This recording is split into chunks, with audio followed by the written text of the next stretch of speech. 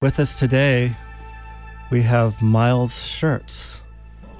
Miles Schertz owns and manages Sky Meadow Retreat in the Northeast Kingdom, and you've also written a book.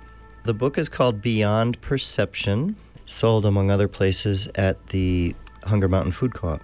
And the book begins describing my experience as a 19-year-old searching for meaning in life and finding my way serendipitously to a Buddhist monastery in Sri Lanka. So this is in the mid-70s when there was a lot of that going on, but the concept of meditation, the concepts of, Eastern spirituality were fairly new. And, my story is that I was not looking for anything like that. I just was really at a crisis of meaning in my life as a young man. I was in college and did not understand or couldn't make sense of kind of the path I was supposed to be on, career and so forth. So found my way to this monastery and had a life-changing experience there. So the book I wrote, Beyond Perception, begins with that story, and then it goes on to describe my perspective on what I would call a new spirituality, a spirituality that isn't formed by religion. It isn't dogma yet. It's still, I like to think of it as fresh and new. And how does something turn into dogma? Dogma, I've heard that word on like a license plate. My karma ran over my dogma. What does that mean? Yeah, great question. So, I guess at this point we're talking a little bit about religion.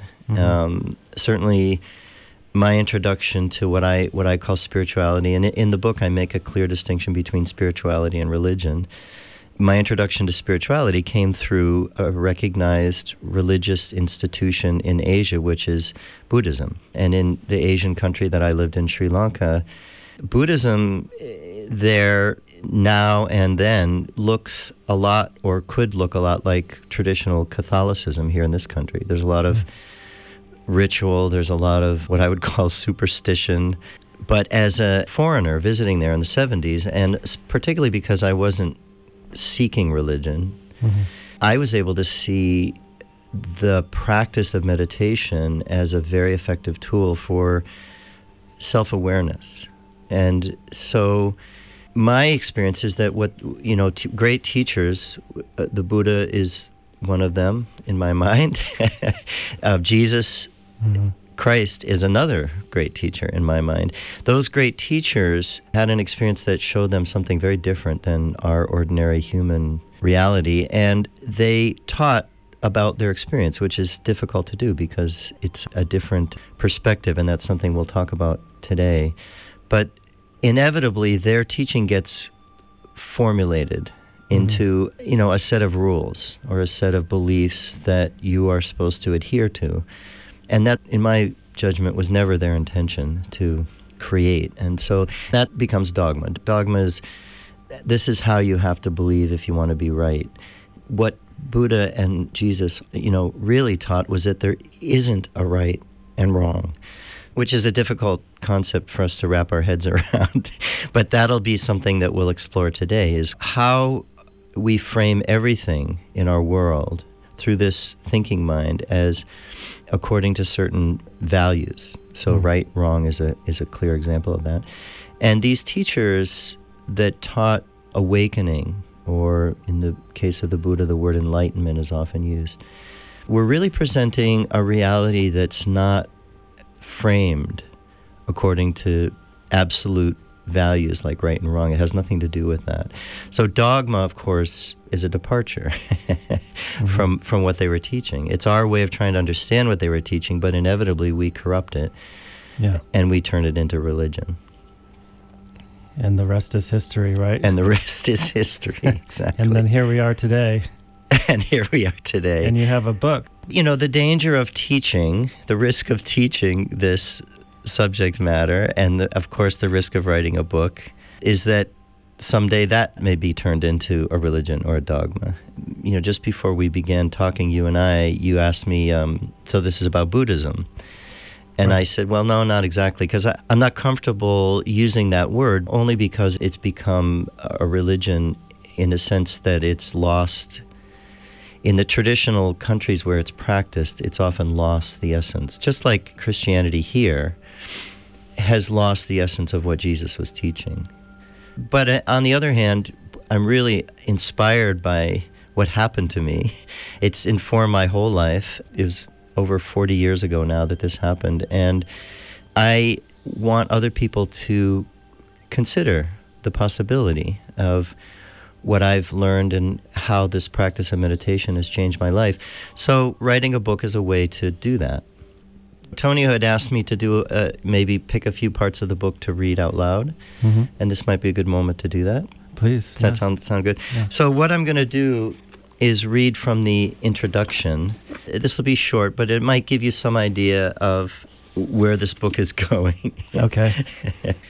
So this is from the introduction, the section called The Problem.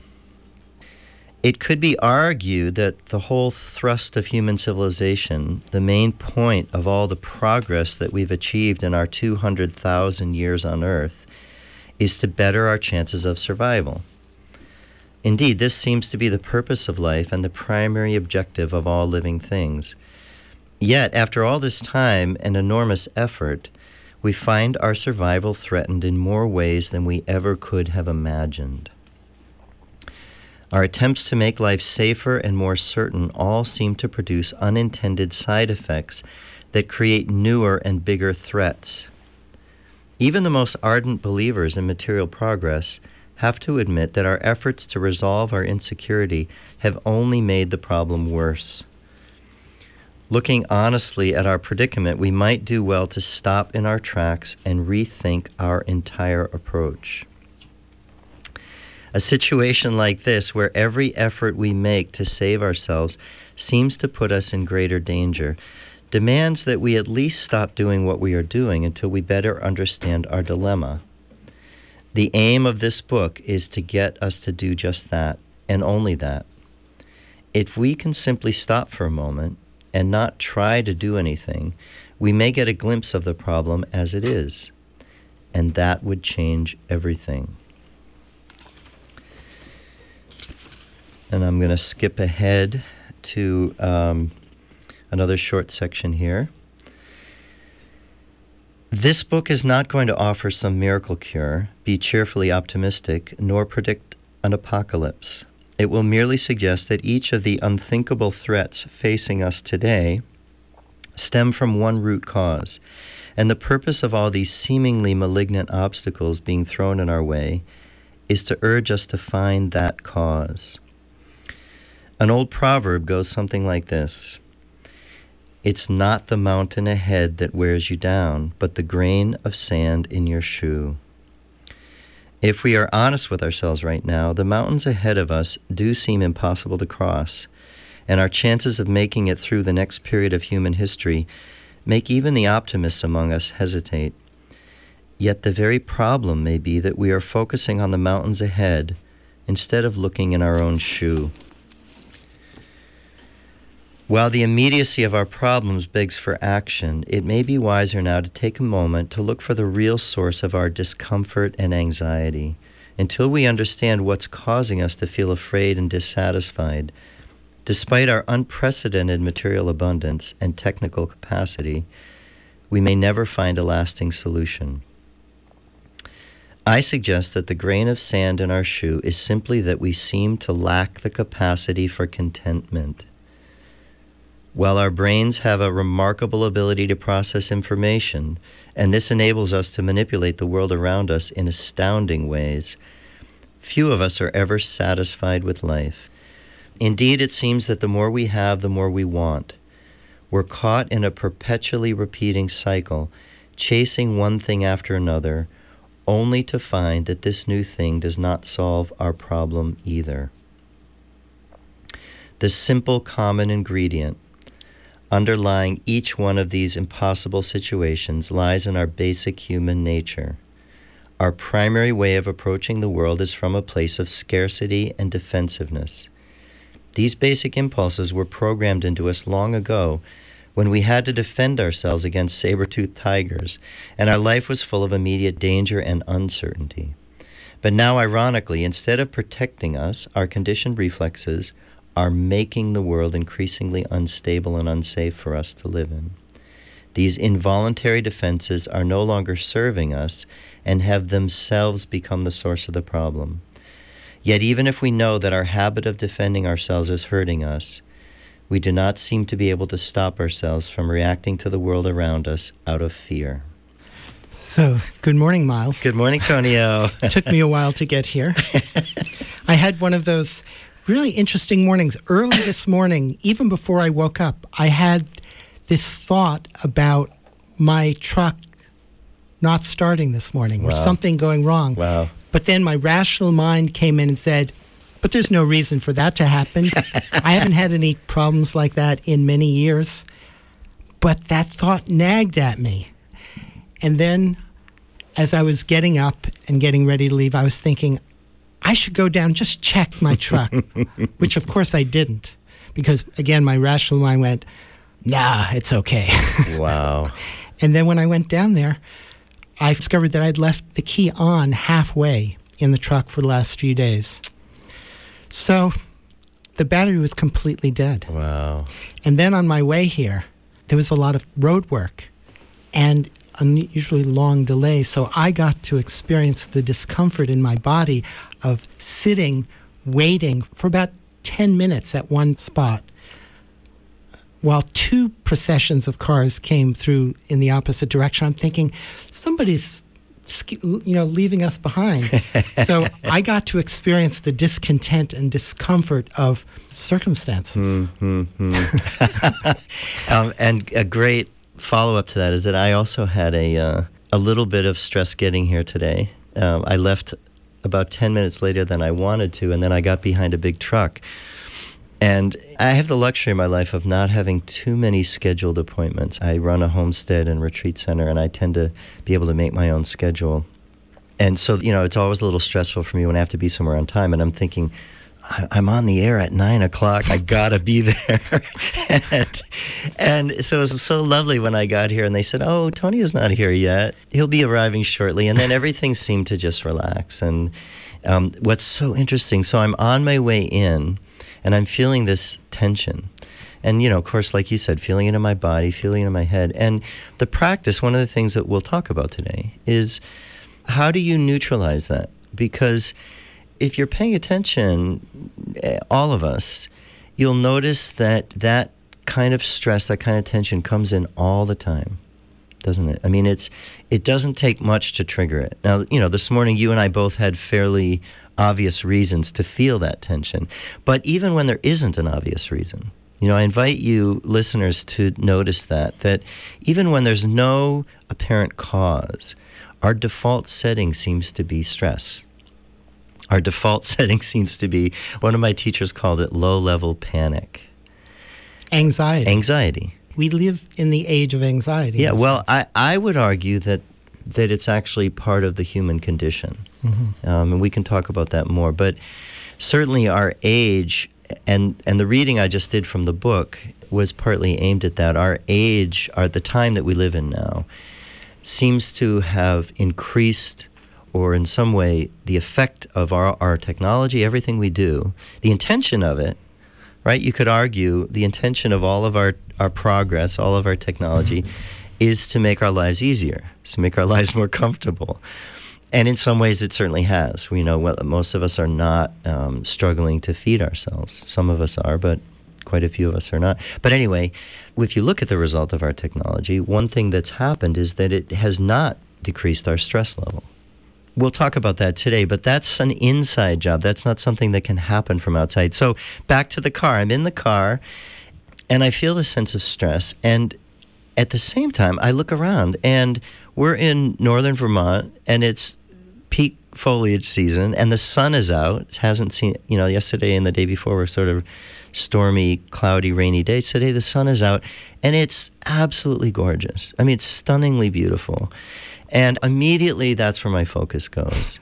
And I realize there's nothing I can do about the situation. I left a little later than I wanted to, not sure exactly how to get to where I'm going, and I'm behind a slow truck, and I'm supposed to be on the air at 9 o'clock. So what? I've done everything I can do. I'm going to drive at a safe speed, but I'm going to stay focused. And meanwhile, I'm going to enjoy my trip. And once I settled into that, I noticed immediately my body relaxed, and I could enjoy the travel. That's great. I, on the other hand, I called my father in a pinch and had him drive over to pick me up. And even though I realized there's nothing I can do, I might as well just relax and, settle in and enjoy the ride, I still felt that tension in my body. There was no escaping the experience of the tension and mounting anxiety, even though there was nothing I could do. Yeah. And in my experience, my history is actually parallels yours in many ways. I started my formal meditation training in 1976 at the age of 18. So you started yours in Sri Lanka at the age of 19 in 1976. That's right. And I did a lot of intensive meditation very early in my life. And then later on, I found that whenever there were stressful things going on, if I was feeling emotionally miserable or just overwhelmed by things, those would be the times when I would sit and just sink into myself, into being present with what's going on. And the act of doing that itself would allow things to dissolve. And it's a mysterious process because it doesn't follow any rational process, really. There's no effort to it. It's actually the opposite of effort. So it's interesting how we relate to the world around us. And your suggestion of approaching, starting off the show by talking about the issue of human nature, I thought was a good one. And well, let me just take off on what you just said, Tonio. So for this to be useful to people, I'm happy to talk about stories and theories, and that can be very helpful. But what I teach meditation, and what most people want to know is, what do I do? How can I? So my book is called, subtitled, Finding Contentment in a Disillusioned World. And so people come to me and go, how do I find contentment? So here's something to consider. The normal way that we try to find contentment, the normal way that we try to become happy, is to get something or do something, become something. Just think about that for a moment, and you'll realize that at every moment, if you're aware, paying attention to what's going on in your mind, you're trying to get somewhere or be something or get something. Like you and I this morning, trying to get to GDR by 9 o'clock. We had a very particular focus this morning, but at every moment, our mind has a focus. And the focus is, what do I need to get to be happy? What do I need to be happy? And if you pay attention to it, you'll see that it's always what I call leaning forward. The mind is always focused on, what do I need now and how can I get it? When I read the introduction to the book, the concept that we live in a world of lack. It's not a world of lack. One really interesting thing about living in our culture, the culture of United States of America in 2014, is that if there was ever a place on planet Earth in the whole history of humanity, as far as I'm concerned, where there was little lack, it's us now. Think about it. I think most of the listeners would be able to see that most of us can get whatever we need whenever we need it. Today, with the advent of internet shopping, it's phenomenal. I go online, I find something I need, I punch in my credit card, and within a few days, usually, it arrives at my doorstep. That's just unbelievable. And we don't even have to interact with anybody to do That's it. right. That's right. So the point is that we're not lacking. And yet, watch your mind, pay attention to your thoughts, and you'll see that they're all based on the idea of lack, that there's something I don't have yet. And when I get that thing, or when I become that thing, then I'll be happy. So just pay attention to that. Notice that. It's one of the programs. We'll talk about that concept of the mind being programmed like a computer's programmed. And it's one of the programs that's fundamental to humanity. As far as I can tell, it's been with us ever since we've been conscious. And the consequence of that is that we're never able to be satisfied with what we have. What I read in the introduction to my book is that the grain of sand in our shoe, as I'm calling it, is that we lack the capacity for contentment. And that's a very profound thought if you think about it. It's very simple. It may or may not be true, and I'm not suggesting it is, but I'd invite you to think about it. If we lack the capacity for contentment, if we don't know how to be content, our programming, as I would say, our mental programming precludes the experience of contentment. We're not able to be satisfied with what we have because the programming is always what's next. I call it the grass is greener phenomena. And when you say contentment with what we have, that also includes contentment with what is, the circumstances that are around us. Not just what we have, but what actually is occurring in each moment. Yeah, that's thanks for clarifying that. And that reminds me, Byron Katie, who is a mutual inspiration for both of us, she has a book titled Loving What Is.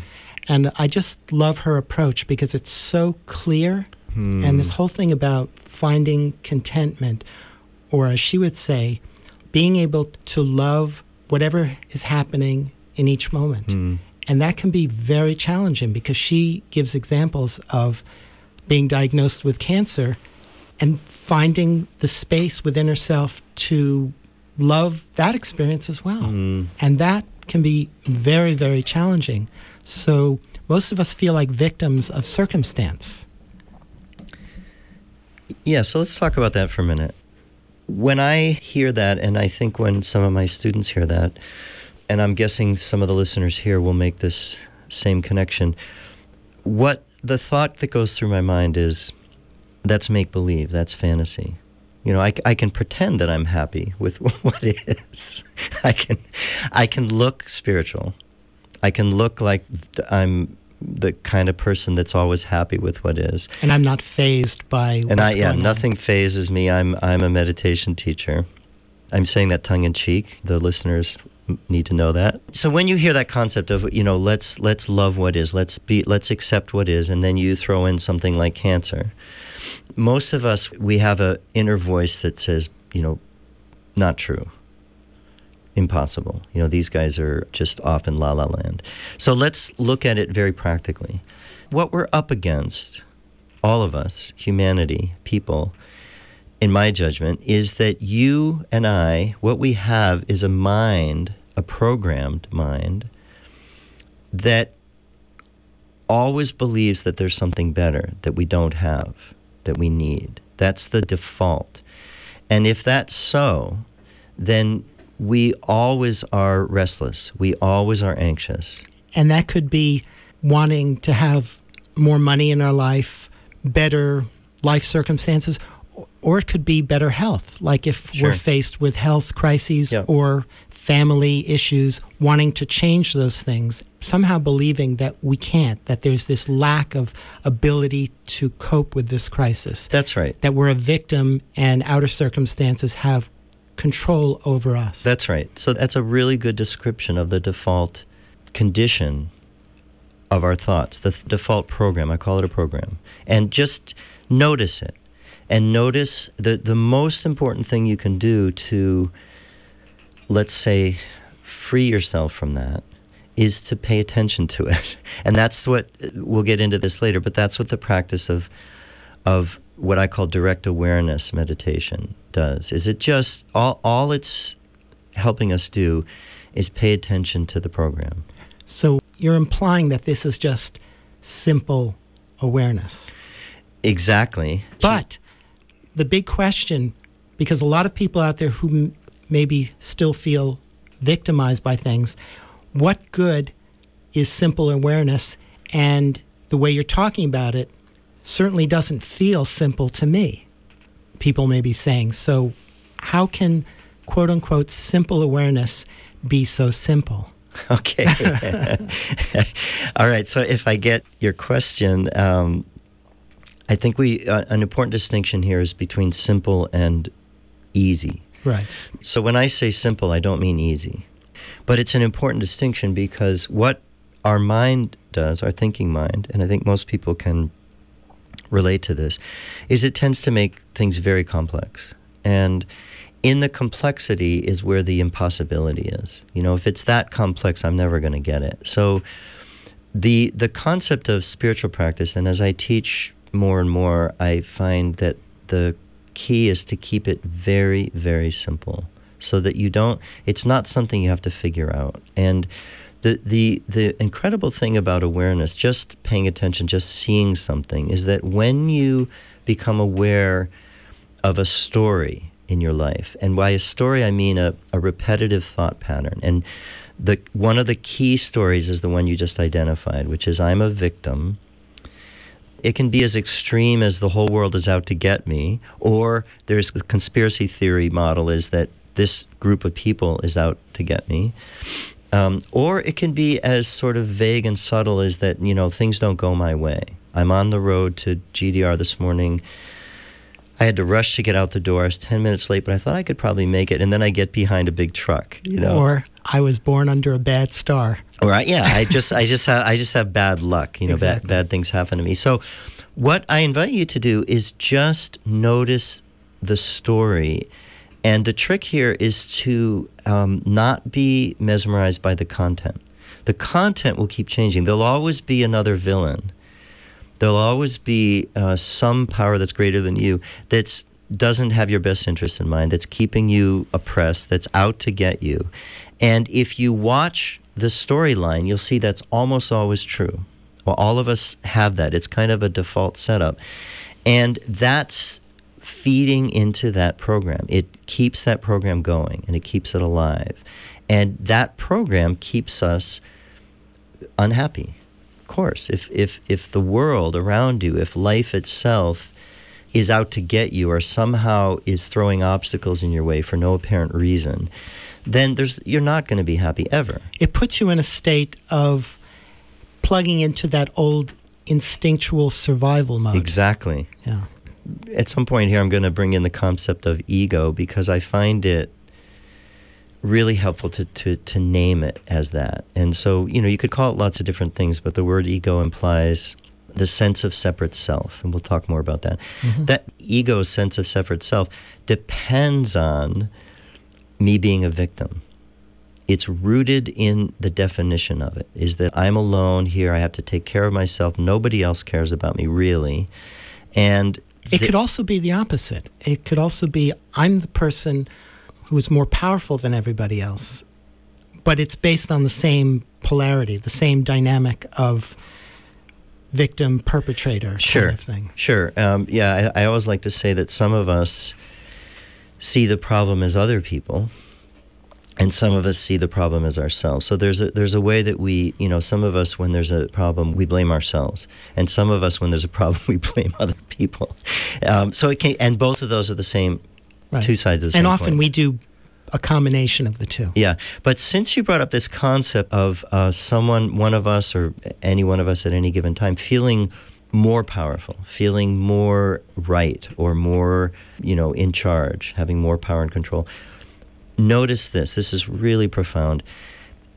Behind every person or institution that has power and that uses that power to control, dominate, oppress, hurt other people, those people, that institution, and this is the kicker, sees themselves as a victim. Or potential victim. Or potential victim. Fear. It's coming fear. from fear. It's coming from fear. Yeah. And watch it, it'll blow your mind. Mm-hmm. Look at our country, the United States, the most powerful nation, arguably, I think, today on the planet.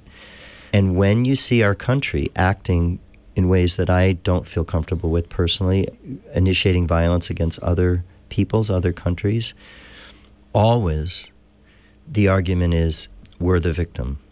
So watch that, notice it. It's fascinating, and it's really important to see, because you may not be able to change those people's attitude toward themselves. if they continue to see themselves as a victim, even though it's apparent that they have more power, more resources, more wealth, let's say, than anybody else, there's nothing I can do about that. But what I can do is challenge that notion inside myself. And that's where it has to begin. So let's get back to contentment. How do we, as you said, using the words of Byron Katie, how do we love what is? Especially when it's not what we chose or what we thought we chose. It's not something we wanted. I didn't want to get stuck behind a truck today. You didn't want to have your battery run down and then find yourself sitting in traffic. How do we love that situation? And it's a really important question, because if we just stop there and saying, well, yeah, you just have to love it. And love may not be the right term. I think it'd be easier for people to understand the term, how can we fully acceptance. This situation? Yeah. And love is a very tricky word. Yes, it is. Yeah. It's a lot like the word God. It is. So, acceptance. How can we fully accept the situation, relax into it, let go into this situation as it is? Yeah. And now we're getting, and I appreciate you framing it that way, because I think now we're getting into something practical. So that's exactly it. What happened to me this morning is I realized at some point, I'm not going to be able to change this. I knew I couldn't get around the truck. There was 2 cars in front of me, and I was on Route 14, most of the way coming down from Stannard, from Hardwick. I'm not going to get around that truck, ever. It's not going to happen. And the truck's probably going to Plainfield or Montpelier, just where I'm going. So that's when it's helpful to relax, when you realize you've done what you can do. And now any further worry or any further anxiety or tension is only going to make it worse. And that's where some self-discipline and self-awareness can really be useful, is I've done what I can do.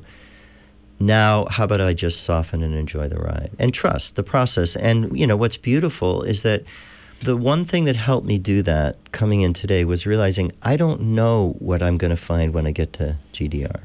That's really true. I mean, I fully expected that you'd be waiting for me, because we had planned to meet 15 minutes before the show, and that my biggest concern was that you'd be worried or anxious because I was late for our appointment. And I didn't want to upset you. You're kind enough to invite me in here and host this program. And so lo and behold, I get here and Antonio's not here. And I think, well, that's just it. What a wonderful complexity of stories. Yeah. I had this exact same kind of thing going on in my mind, and it never even occurred to me that there could be unusual circumstances on your end. Yeah. And that's a lot of what goes on in this world, is that we get caught up in our own story, our own experience of circumstances, and our awareness is imploded in that story to the complete exclusion of all other possibilities. Yeah. And that causes a lot of problems out there, because we then make assumptions based upon, well, this is what's true for me, and because it's the only thing I'm aware of, I'm not allowing any space for this vast range of other possibilities that could be happening. That's right. And I make a lot of assumptions, even with the best of intentions of trying to be as aware of the range of possibilities as possible. My conscious mind is only usually able to be aware of very little at any particular moment. That's right. So what, a practical way to undo that, let's say. So that what you're describing is what our minds do, is we focus on what we think is real, what we think is true. Tonio's waiting for me in the studio and he's upset because I'm late. I think that's real. It turned out not to be real. And the way for me to undo that before I know what's real or not is to simply remind myself, and this is always true about the future. It's always true about the future. I don't know. And it turns out that's one of the hardest things for us to admit. So just check that out for yourself right now, listeners. Can you realize that wherever you are in time right now, you don't know what's going to happen next? You have an idea, maybe. You have a plan. That's okay. I had a plan to come down here. Of course, we wouldn't be able to do this show without a plan. But the reality is, I don't know what's going to happen. And when you can allow that, I don't know, something beautiful happens, which is that the whole tension relaxes. Or it can. It can. Yeah. And the same thing if we have a story running in our mind about what's unfolding or about to unfold, we can ask ourselves, is that really true? Yeah. And we may initially go, yeah, of course it's true. But then we could take the question a step further and say, can I really be sure that that's true? Can I be absolutely certain that that's true? And then you start thinking about it and go, well, I don't know. Yeah. So we should just give a little credit here to the work of Byron Katie. So what Tonio's referring to is, and we'll just mention her name once more, a teacher that both of us have resonated with over the years named Byron Katie, and she came up with a very simple formula for undoing the anxiety, isn't it? The stress. And it's to question the story. And Antonio just kind of laid out the questions that she encourages us to ask. Actually, just one of them. She calls it the four questions, but it's actually a little more elaborate than that, because she does these turnarounds and things. Yeah. But you don't necessarily have to go through that whole process. If you just ask the simple question is this really true? Or can you really be certain That's right. if this is really true? Yeah. That can start the unraveling process of those stories. That's right. Yeah, just consider the possibility, and this is a kicker, this will kind of hurt a little bit, that you might be wrong. Right. I love that.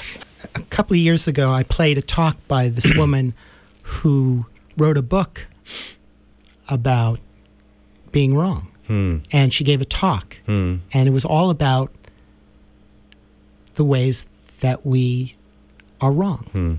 And the concept was absolutely brilliant, and I loved it, because I consider the foundation of my show to be this notion that we don't know. Yeah. The ultimate answer to pretty much every question is, I don't know. I don't know. But being able to come to that answer is incredibly powerful if we can allow the space for that. And that's a very, for somebody who's subject to anxiety, and for a species that's subject to the sense of anxiety and lack and always trying to gain control, the answer, I don't know, doesn't seem to help at all on the face of it. That's right. Another way to say that is that's one of the hardest places for us to land. It's one of the hardest conclusions for us to come to. So, just invite you again, anyone listening here, to consider that there's some things you can't know, and it's okay. None of us, no human being, can know what's going to happen next. Just consider that. And it may not be the answer you were looking for. Probably wasn't.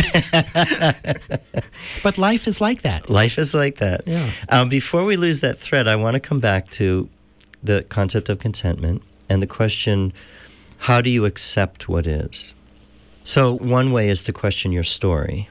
Another way, and this is something I've found is fairly accessible to most of us, and there's a little discipline here. It's not a heavy, like, I got to do this, but there's a little bit of effort and discipline.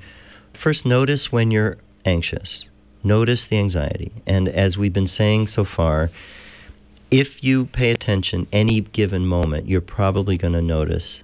And a good way to notice that, by the way, is feel it in your body. Because where the anxiety, where the tension arises and abides and is almost always present is somewhere in the body. We hold the body tense. So begin to notice, I'm tight. What is it? I'm anxious. And in that moment that you notice that, there may be circumstances like we've been describing this morning, or getting stuck in traffic or having car problems and being late for an appointment, especially when you're supposed to be on the air, is a big deal. So obviously that would justify the anxiety. But when you notice that something's causing it, what I invite you to do is look around you. Just pause for a second like I did in the car this morning and look around you and notice something, one thing that's going right, one thing that you can appreciate. Because the antidote to lack, the antidote to fear, the antidote to this anxiety we're talking about, that I'm not enough, I don't have enough, I got to get something else, is gratitude. And I'm not talking about convincing yourself that you're okay. You could work at it from that angle, but I personally don't think that's going to work. What I am talking about is that there's always something in your immediate experience, very real, very direct, that's okay, that you can accept, that's going well. And just as an example, for me this morning, I'm pulling out of my driveway and I'm thinking, wow, I'm 10 minutes, later than I wanted to be. Not good. How did I manage that? And then I look up and this maple tree, the sun's hitting it. It's full orange, red color. I hadn't noticed it before. It's kind of at the end of my driveway. And immediately I'm in gratitude. I'm realizing, now that's beautiful. And I can appreciate that. And when there's one thing that you can appreciate, it will begin to crack the story. It'll begin to let a little light into the darkness of, I'm never enough, it's not good, something's wrong here. Just find one thing that's right. And you can do that. That's very practical and realistic. It's not hocus pocus, and it's not make-believe.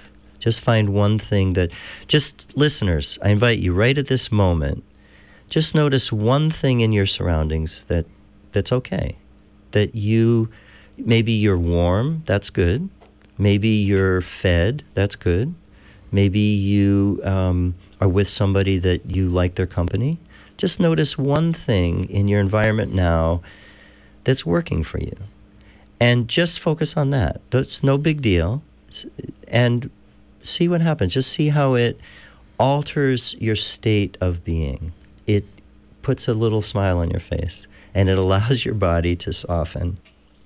And you can do that in so many ways.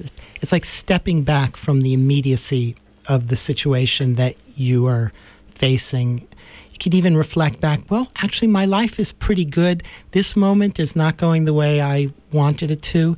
And the outcome of this particular situation may not work out. This may be a momentary disaster, but it's just one thing in a much broader thing. So maybe it's not the end of the world. Because isn't that interesting how when we're in a situation that's not working out, that we think is going to fail, my mind tends to view it as, this is it. Yeah, everything. It's the end of the world. Everything has gone to... That's right. That word that you can't use on the air. Yeah. But actually, it's just one thing, and this too shall pass. Yep. Yeah, so that's it.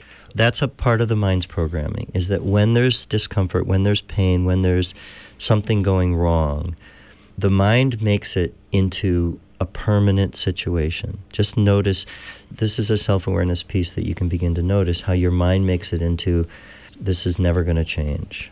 And then if you can think of this, you could ask, is that really true? Is that true? Yeah. Life is a fascinating thing.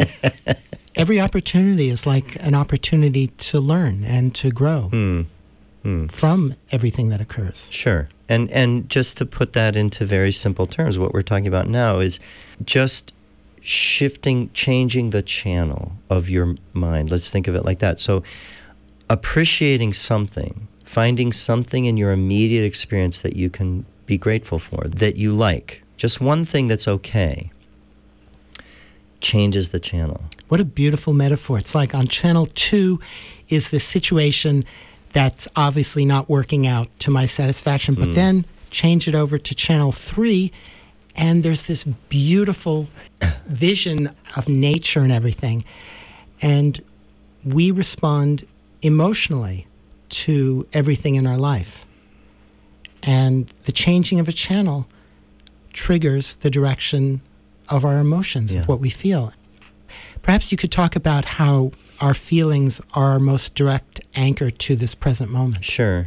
So, what I'm about is practical tools. The concept of tools is sometimes hard for people when it comes to something as personal and intimate as spirituality. But it's what I like to distinguish between is tools and rules. So rules are things to believe in, and that's how religion has been formed. I talked about that earlier on the show. And what I'm talking about is not rules, not ways to believe, not things that are right or wrong, but tools that you can employ, things that you can use. And my belief is that most of us need some tools to learn, to grow, to work on ourselves, to become happy, that there's things that can help us. So in my life, there's been one of the most powerful tools has been this tool of meditation, which we can talk about more what that actually is. But it's only a tool. It's a vehicle. It's a way to diffuse the programming that keeps me unhappy. And remind me again the question that you just asked. It was about how our emotional experience connects us to the present. Thanks. Okay. So the reason I'm talking about tools is because they're practical. That's what I like about them. So think hammer. Think computer. Most people don't use a hammer. Think computer. Think car. Think language. Language is a tool. Words. Okay. Mm-hmm. These are tools that we employ for a particular purpose. We use tools all the time. So what we're talking about now is a tool for happiness. What a concept. That happiness doesn't just land, although it can, but more importantly, happiness is not something that you have to earn or gain or, strive for. That it's more about uncovering it, realizing it. And you might have to work toward it, particularly if you've lived a life where you did not have much happiness, where you didn't have happiness modeled for you. Sure. And that's, I think, arguably true for all of us. Or many of us. I don't know about all of us, but sure, many of us. Sure, for me, I can say, but I can't speak for anybody else. Sure.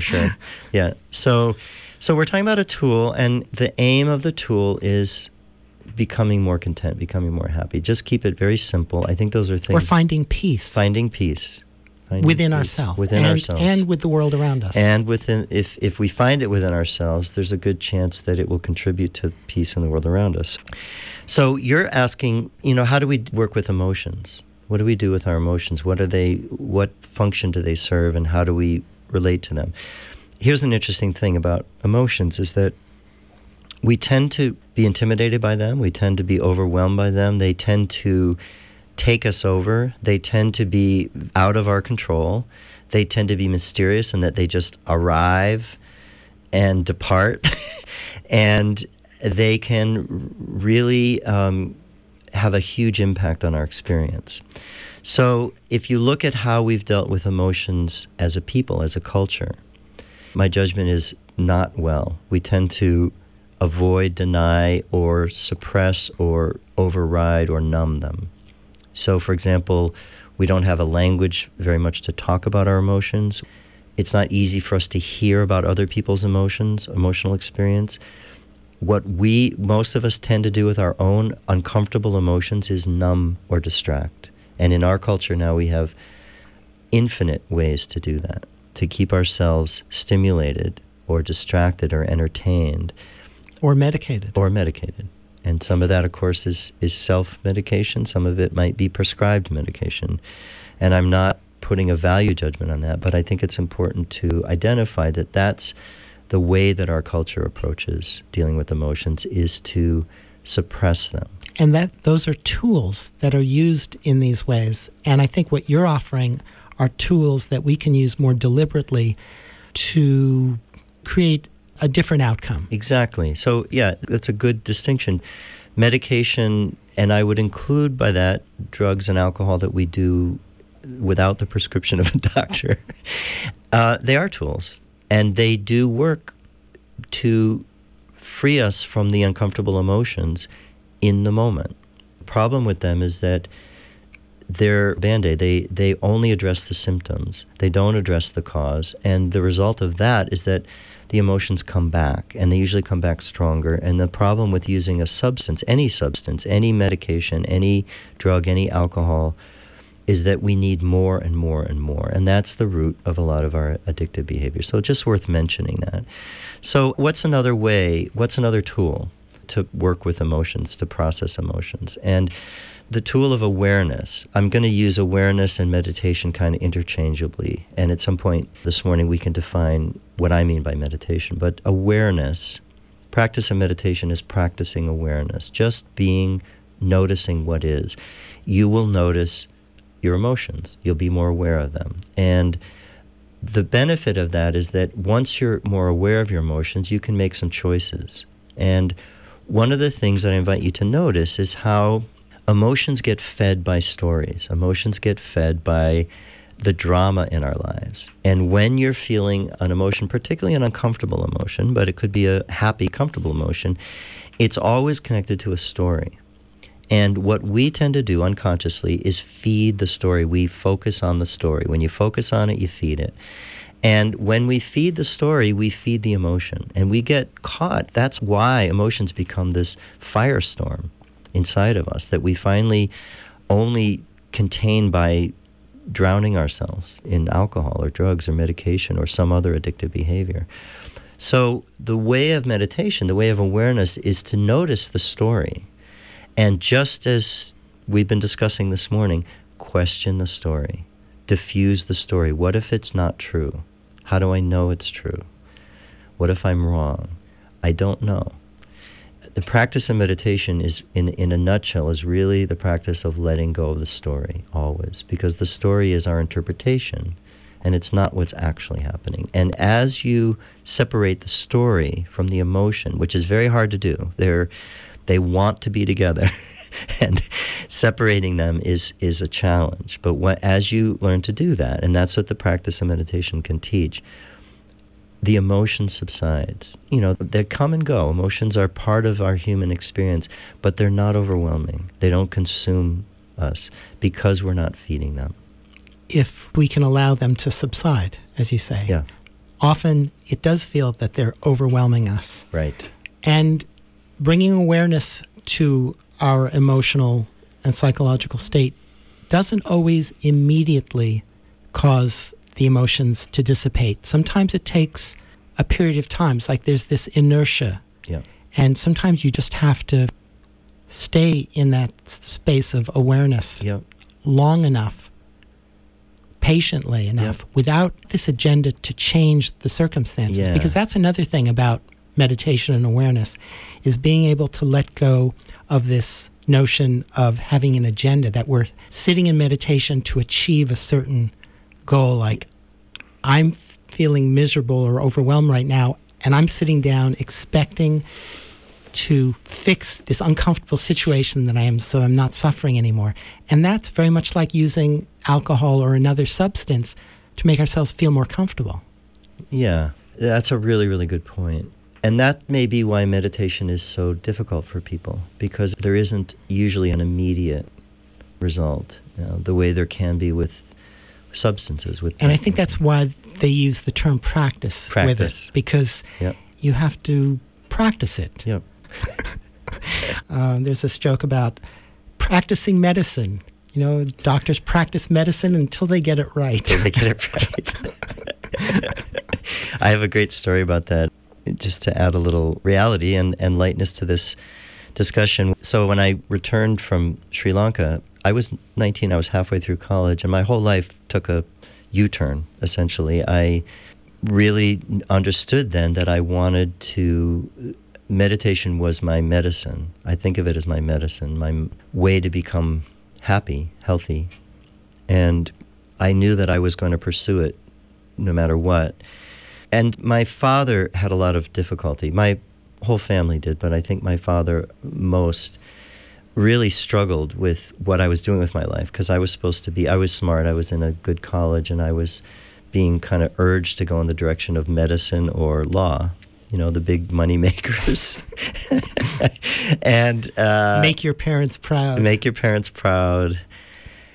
So I was not making my father proud at that point. He was really distraught, had no clue what I was up to, or what, it was so out of context in the mid 70s. He just couldn't begin to relate to what I was going. I dropped out, essentially, got out of college, pursued what now have become my passions: organic farming, homesteading, and meditation practice. And at some point, he overheard me talking to my sister, saying that I had a meditation practice. And he got all excited because he thought of practice just the way you did, as a medical practice. And he thought that meant that I was making money at it. And so he said, "How much are you making?" And I said, "Dad, I'm not making anything. It's a meditation practice." And he just, it was a very funny moment, because that was the only context that he had for the word practice. And I'm glad you brought that word into this, because it is a practice, and I'm a great example of this. So it's been not quite 40 years, but a big chunk of my life. Way more than half my life I've been doing this. And I do it every morning. I meditate, and then sometimes again during the day. I consider it like, I talk to people about it now, it's like brushing my teeth. If I don't do it, I can, when you don't brush your teeth, you kind of feel that gritty stuff on your teeth, and you think, something, I got to go brush my teeth.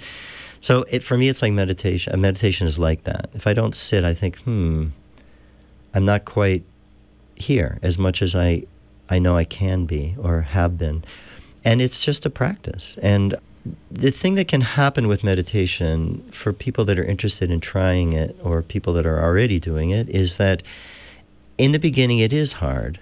It's really hard to get yourself to sit still, to get the body to settle. And then even when you get the body to settle and you've carved out a little bit of time, getting the mind to relax and settle down can be enormously challenging. I do recommend for listeners interested in meditation, certainly you can read about it, you can hear about it, and that's all good. And you can try it on your own, and that's good. But it's really beneficial to get with a group of people, usually with a teacher who's holding that space, and practice it in an intensive form, what we call intensive retreat.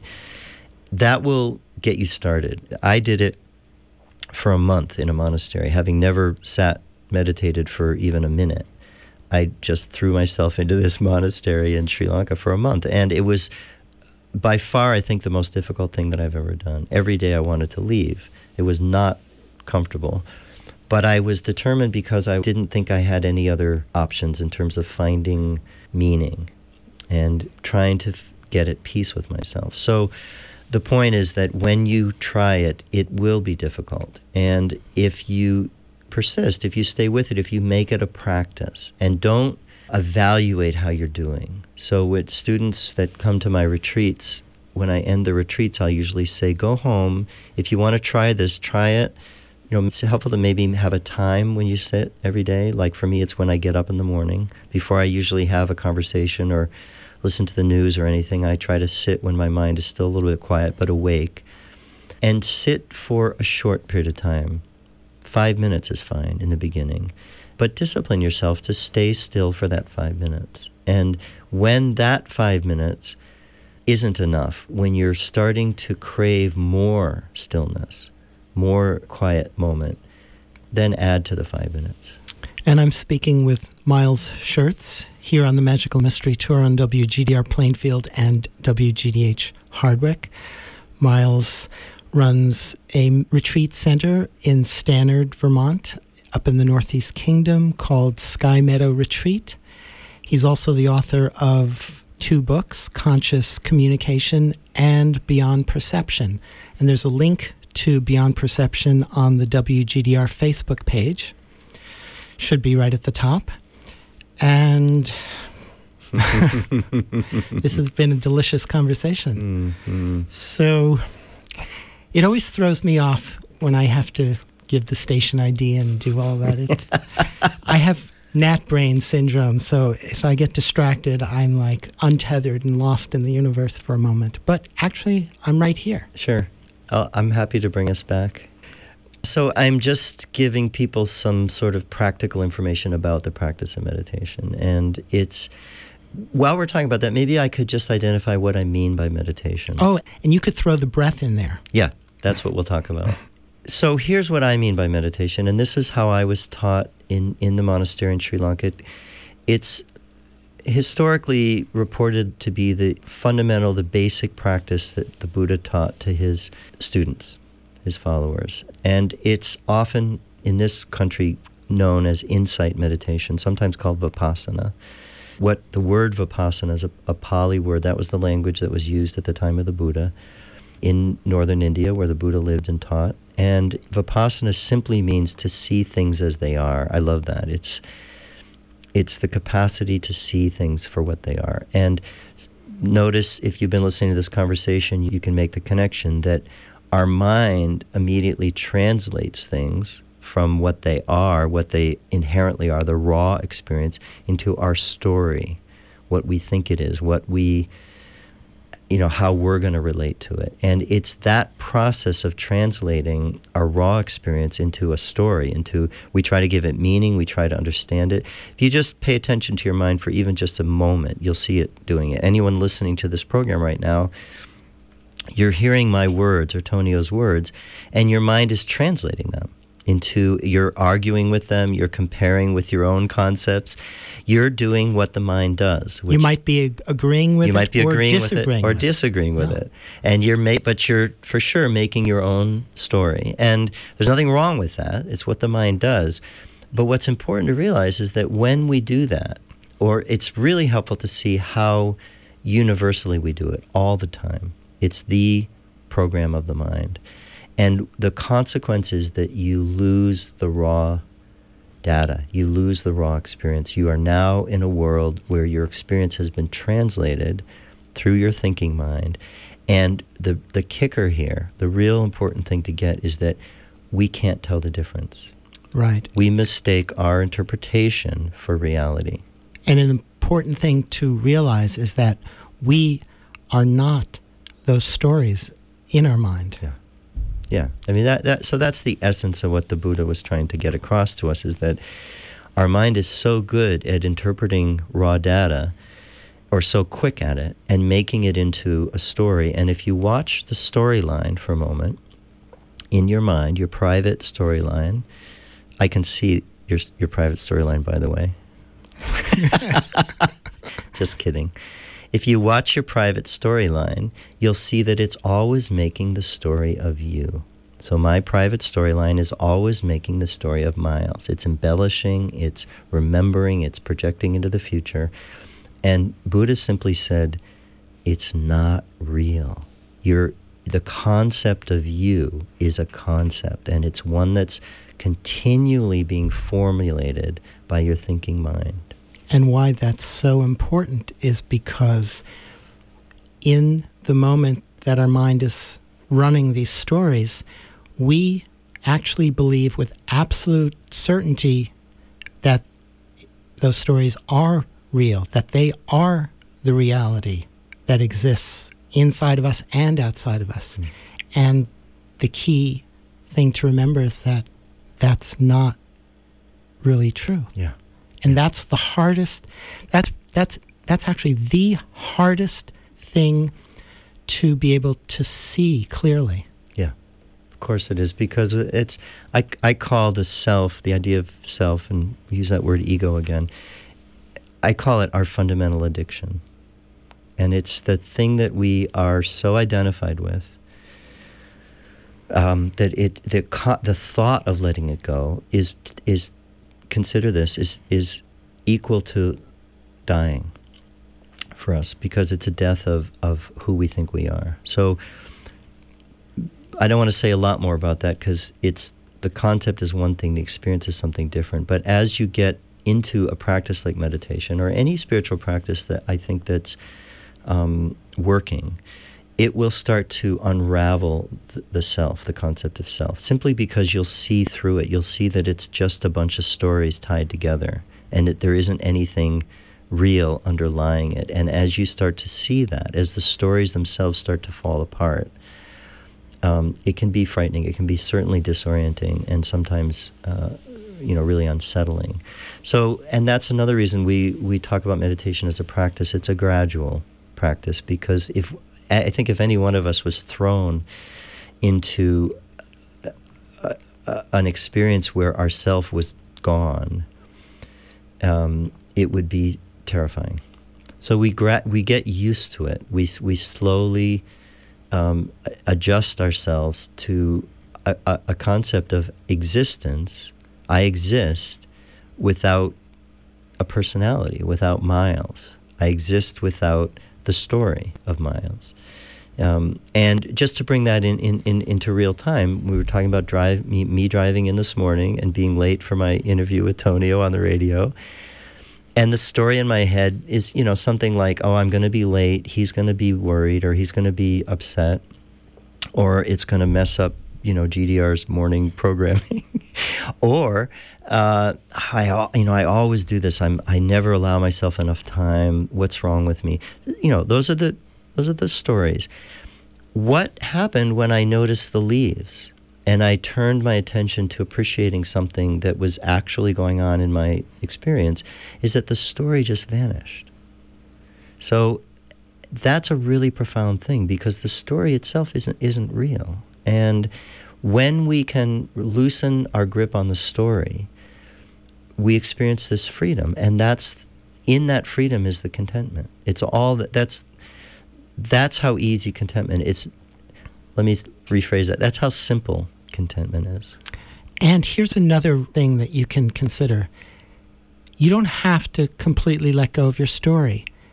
You could just allow yourself to let go of it for just a moment and just see what that's like. Yeah. You can always go back to the story, and if you really like that story or want to hold on to that story, you can go back to it just like that.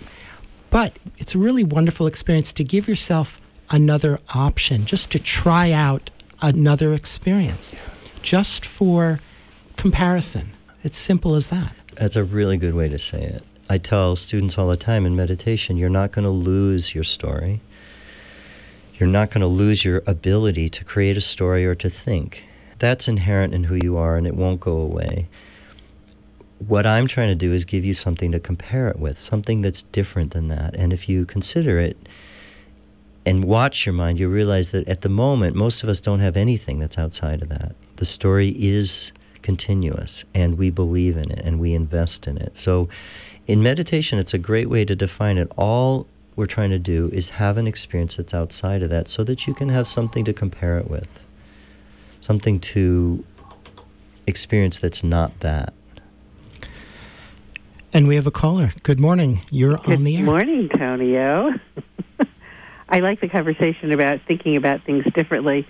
Years ago, Ed and I were driving down to Danby to my daughter's, which is like an hour and a half, it's a long distance. And we were running late, and we were supposed to be there. And in Rutland, as we turned turn in the direction we had to turn, there was the most amazing, exquisite, unbelievable sunset that we wouldn't have seen had we been on time, because we would have been inside. And so it, rather than, because we had been kind of going like, oh God, we're late, they're going to be upset. And then we were transformed. We went, we don't care. Because we have just seen this amazing, amazing sunset that we would not have seen had we been doing what we expected we were supposed to do. I thought of that yesterday. I went apple picking with my friend Ella and their daughter Maya, who's about 21 months now. And we left Montpelier, and it was drizzling a little tiny bit. We said, we're going to focus on it not being raining up in Hardwick. And we went up and we picked apples, but it was overcast and gray, but not too cold, and the ground was warm. And we picked apples and had this wonderful time. And Maya taught me a new game of walking at a really, really big step so you almost tip over, and then stopping to see is anybody noticing. and then as we got in the car, it started to rain in Hardwick. And we just thought, what a perfect day. And you can either go like, oh God, it's not sunny, I'm upset, or you can go, oh, nice. So I do think we need to practice going, oh, nice. Yeah. Anyway, I'll hang up. Bye. Thank you. Sounds like she doesn't have much trouble finding joy in her life. Except it's important to just note that this isn't necessarily easy for any of us. But the point is, it's possible.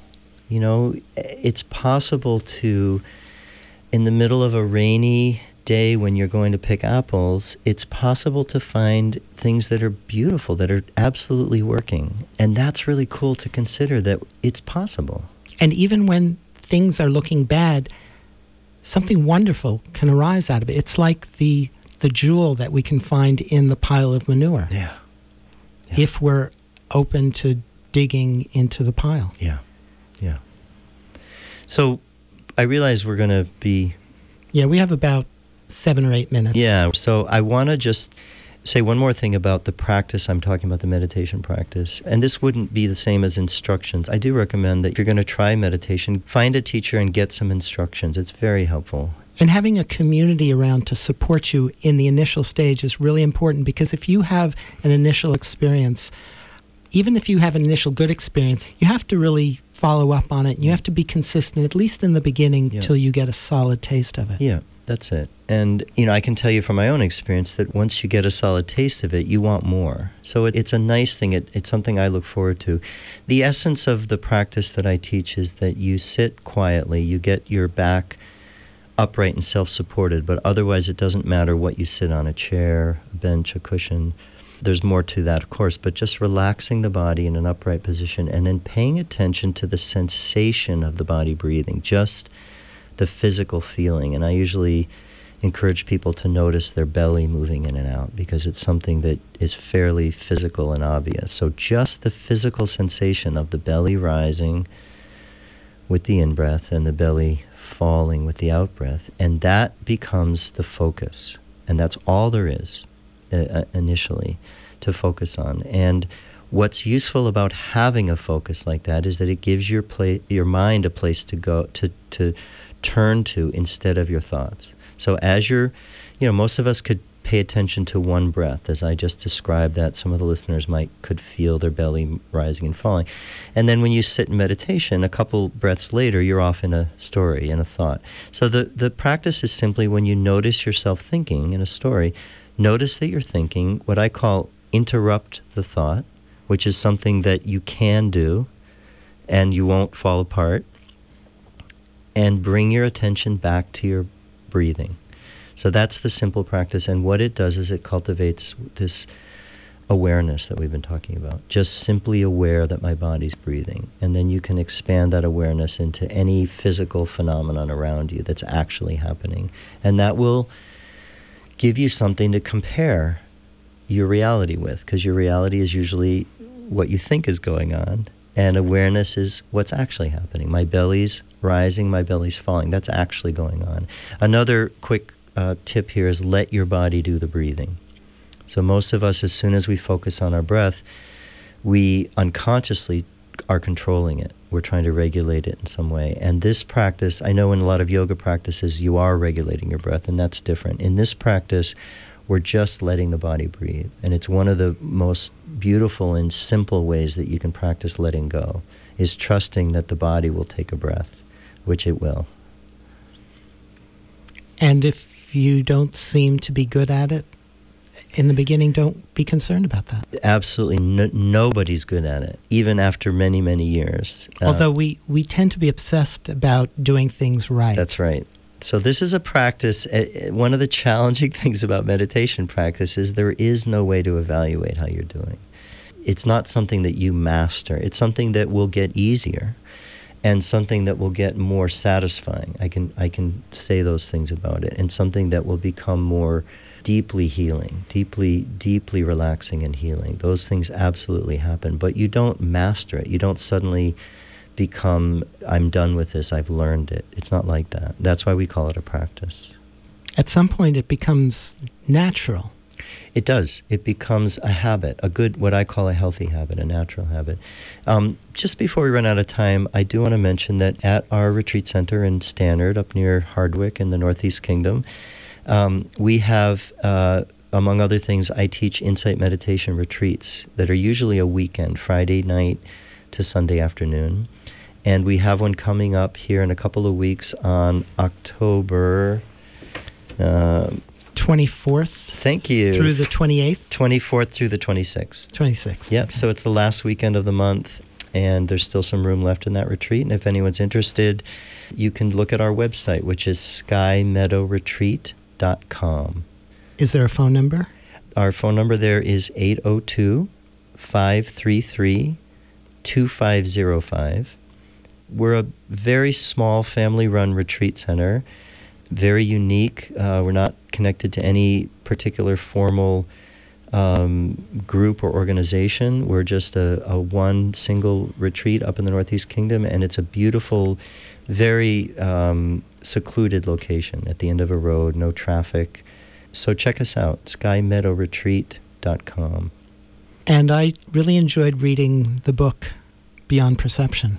And you cover a lot of territory in your book, and you write in a very simple, easily accessible language that I greatly appreciate. Thank you. So I highly recommend the book, and you can find that on your website. That's right. There's a link to the book on the skymeadowretreat.com website. You can get it on Amazon. It's available as an ebook.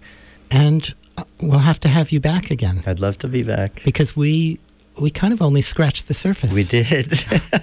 And I would also love to get into conscious communication as well at some point. That would be lovely. So lots more to come. Yeah. So thank you so much for coming and joining me. Yep. It's been great. Yeah, it's been really, really good, Tonio. Yeah.